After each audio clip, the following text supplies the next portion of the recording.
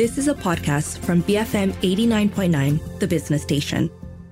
BFM 89.9, it's 7:06. It's Tuesday, the 14th of November, and you're listening to The Morning Run with Keith Kam, and I'm Wong Shao Ning. Now, in about 30 minutes, we'll be speaking to Catherine Lim, Senior Analyst of Bloomberg Intelligence, on the outcome of the 11/11 sales. But in the meantime, let's recap how global markets closed yesterday and for some markets on Friday. Yeah, it was sort of like a mixed day for Wall Street. Most traders are waiting for October's CPI, which is coming out later today. The Dow closed up 0.6%. The S&P 500 was down 0.2%, and the Nasdaq was down 0.2%.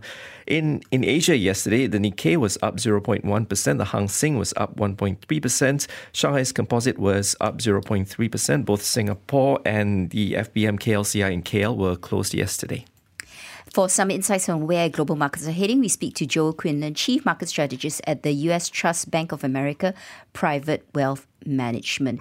Joel, let's start with U.S. markets because the S&P 500 closed near its key 4,400 mark last night, and this is 9 positive days out of 10. Is it time for us to pop the champagne? Are we in a rally? Has Christmas come early? It depends if you believe in Santa Claus, I guess.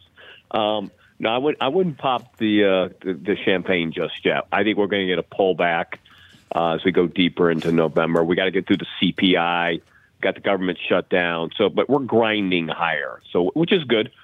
We always get this year-end rally, but some folks are going to be doing some tax harvesting. We're seeing some of that, but in general, there's a mood afoot that the U.S. is poised to grind higher into 2024.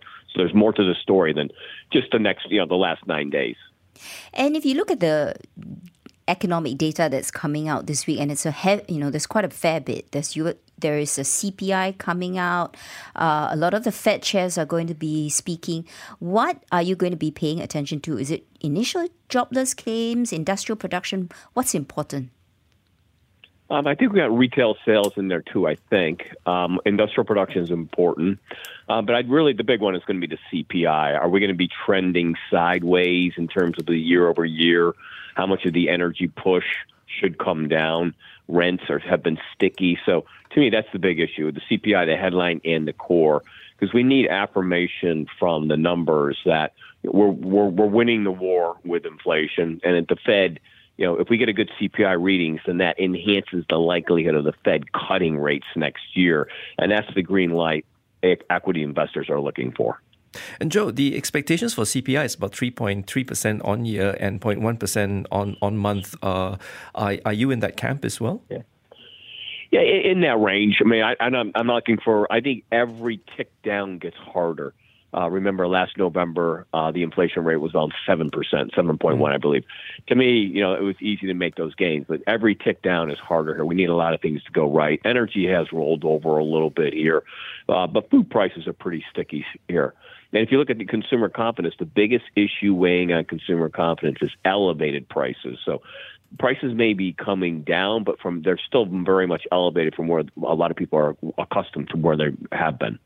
This does hold true the theory that the Feds might hold rates at this level for longer, right? If the numbers come out the way you expect them to be. That's right, and I think that's what Jay Powell was trying to do. Talking tough, being hawkish. He was very dovish during his comments. After the Fed announcement.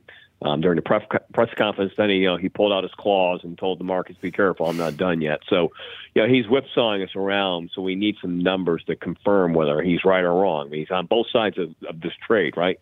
It's coming down, it's getting better, or no, we're going to stay higher for longer. So it's created some confusion in the minds of a lot of traders. And there was some news that Moody actually lowered their U.S. credit rating outlook to negative from stable, although it did reaffirm America's credit rating at AAA. What impact will that downgrade have on financial markets and the government's ability to raise debt, as we all know they have to? Mm-hmm. I don't, it's a warning shot. I don't think it's, it wasn't unexpected. It was kind of, they'd go stable to negative, but they keep the AAA rating. So, what did they do? I don't, nothing, relatively speaking. But, they did cite the dysfunctional governance. They did cite excess deficits that might be harder to manage. But they also quoted one reason, the key reason why they kept the AAA rating. It's just the dynamic, resilient nature of the U.S. economy, and they're dead right. This economy is still growing. It's expanding. It's going to go to $30 trillion. We're the wealthiest, richest economy in the world, and I think that Uncle Sam has that going for him. And Joe, still talking about consumer sentiment, I mean, the University of Michigan's preliminary consumer sentiment index fell to 60.4 in November from 63.8 last month. How would you reconcile that pessimism on Main Street with Wall Street's continuing optimism? Well, I just think, there's 5% of our labor force works 2 jobs, believe it or not. 8 million people do. So, I mean, that's number one. Number two, as I said, prices are coming down from the peaks that we saw last year, but they're still pricey. You're paying more for less. And then another one that we'll have to talk about, and I know no one wants to talk about this, is just the U.S. election. I think that's depressing people already. 2024, who's going to be running and who's not. So I think that's weighing on consumer confidence, and the debates have started, and so the circus is getting revved up. And I think that could weigh on confidence, consumers and businesses, as we go deeper into next year. Okay, Joe, I'm going to test your history knowledge. Do you remember how U.S. markets actually behaved during election year in the last 2-3 cycles? Not saying that you're old, but just asking. Both. No, the election year is one of the weaker equity performances, right? Do I have that right? I know I have that. I think I'm right. But you're still looking at 4 or 5%. But the years of elections are typically not the strongest in a 4-year presidential cycle, and that makes sense because you got potential changing of the guard, shift in tax policies, different policies. So I think there's a general mood of caution going into an election that keeps the animal spirits a little bit more dampened down until we get to the other side. Then they uncoil and they take off from there. If we look at the King dollar, the US dollar, the Japanese yen has fallen to new lows of 151.70 against the greenback.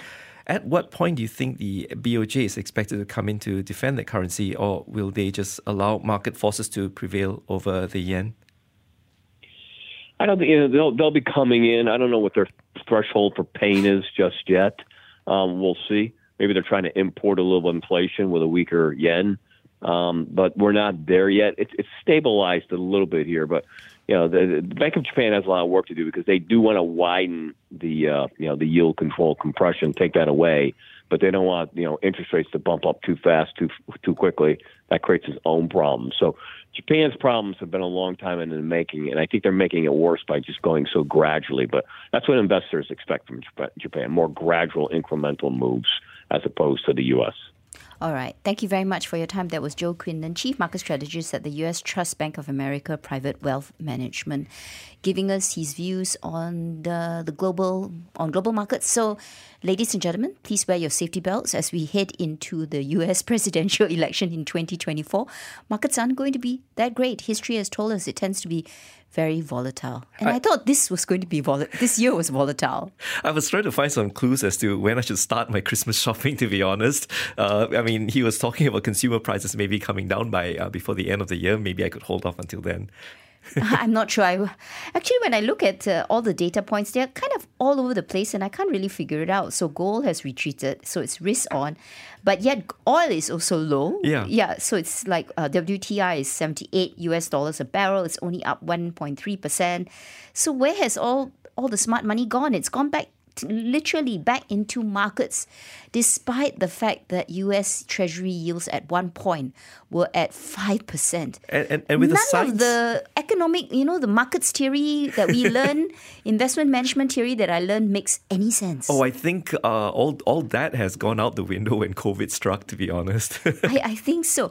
But let's turn our attention to some of the results that come out. Now, we're going to look at something that's coming out of, I do believe, Brazil. So they are one of the biggest meat producers. They reported an 86% drop in third quarter net income compared to a year ago, down to $116 million US. Adjusted EBITDA came in at $1.1 billion US. And that's because US beef exports were down 19% year on year. I wonder whether it's really because consumers just have less money to spend. In the US, the company's biggest market by sales revenue, beef margins fell sharply as reduced cattle herds limited the availability of animals for slaughter and raise costs. This also affected its rival Tyson Foods. JBS did see some resilience in its chicken and pork business in the US. Profit margins for its American pork business actually more than doubled, and this was due to the reduction of cost of feed and hog acquisition, which more than offset lower wholesale pork prices.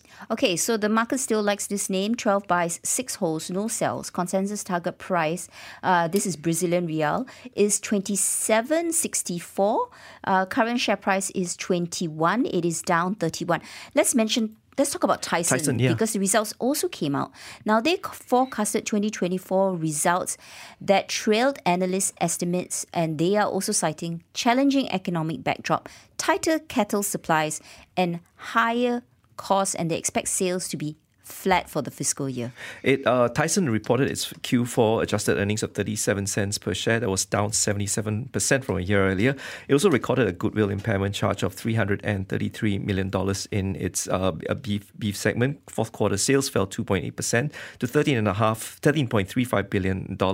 And just quick mention, I did do a breakfast grill with Tyson Foods, Malaysia's edition. They've been here since 1987. You can just check that out on our podcast.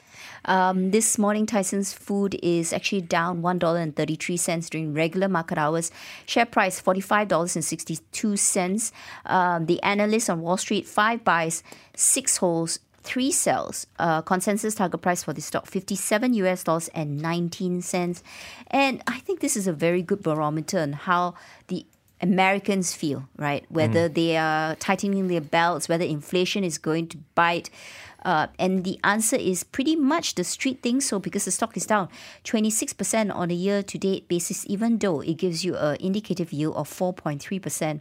Forward P's don't look extremely expensive. We're talking about 17, 18 times. Now, up next, we're going to be covering the top stories in the newspapers and portals. Stay tuned for that. BFM 89.9. You have been listening to a podcast from BFM 89.9, the business station. For more stories of the same kind, download the BFM app.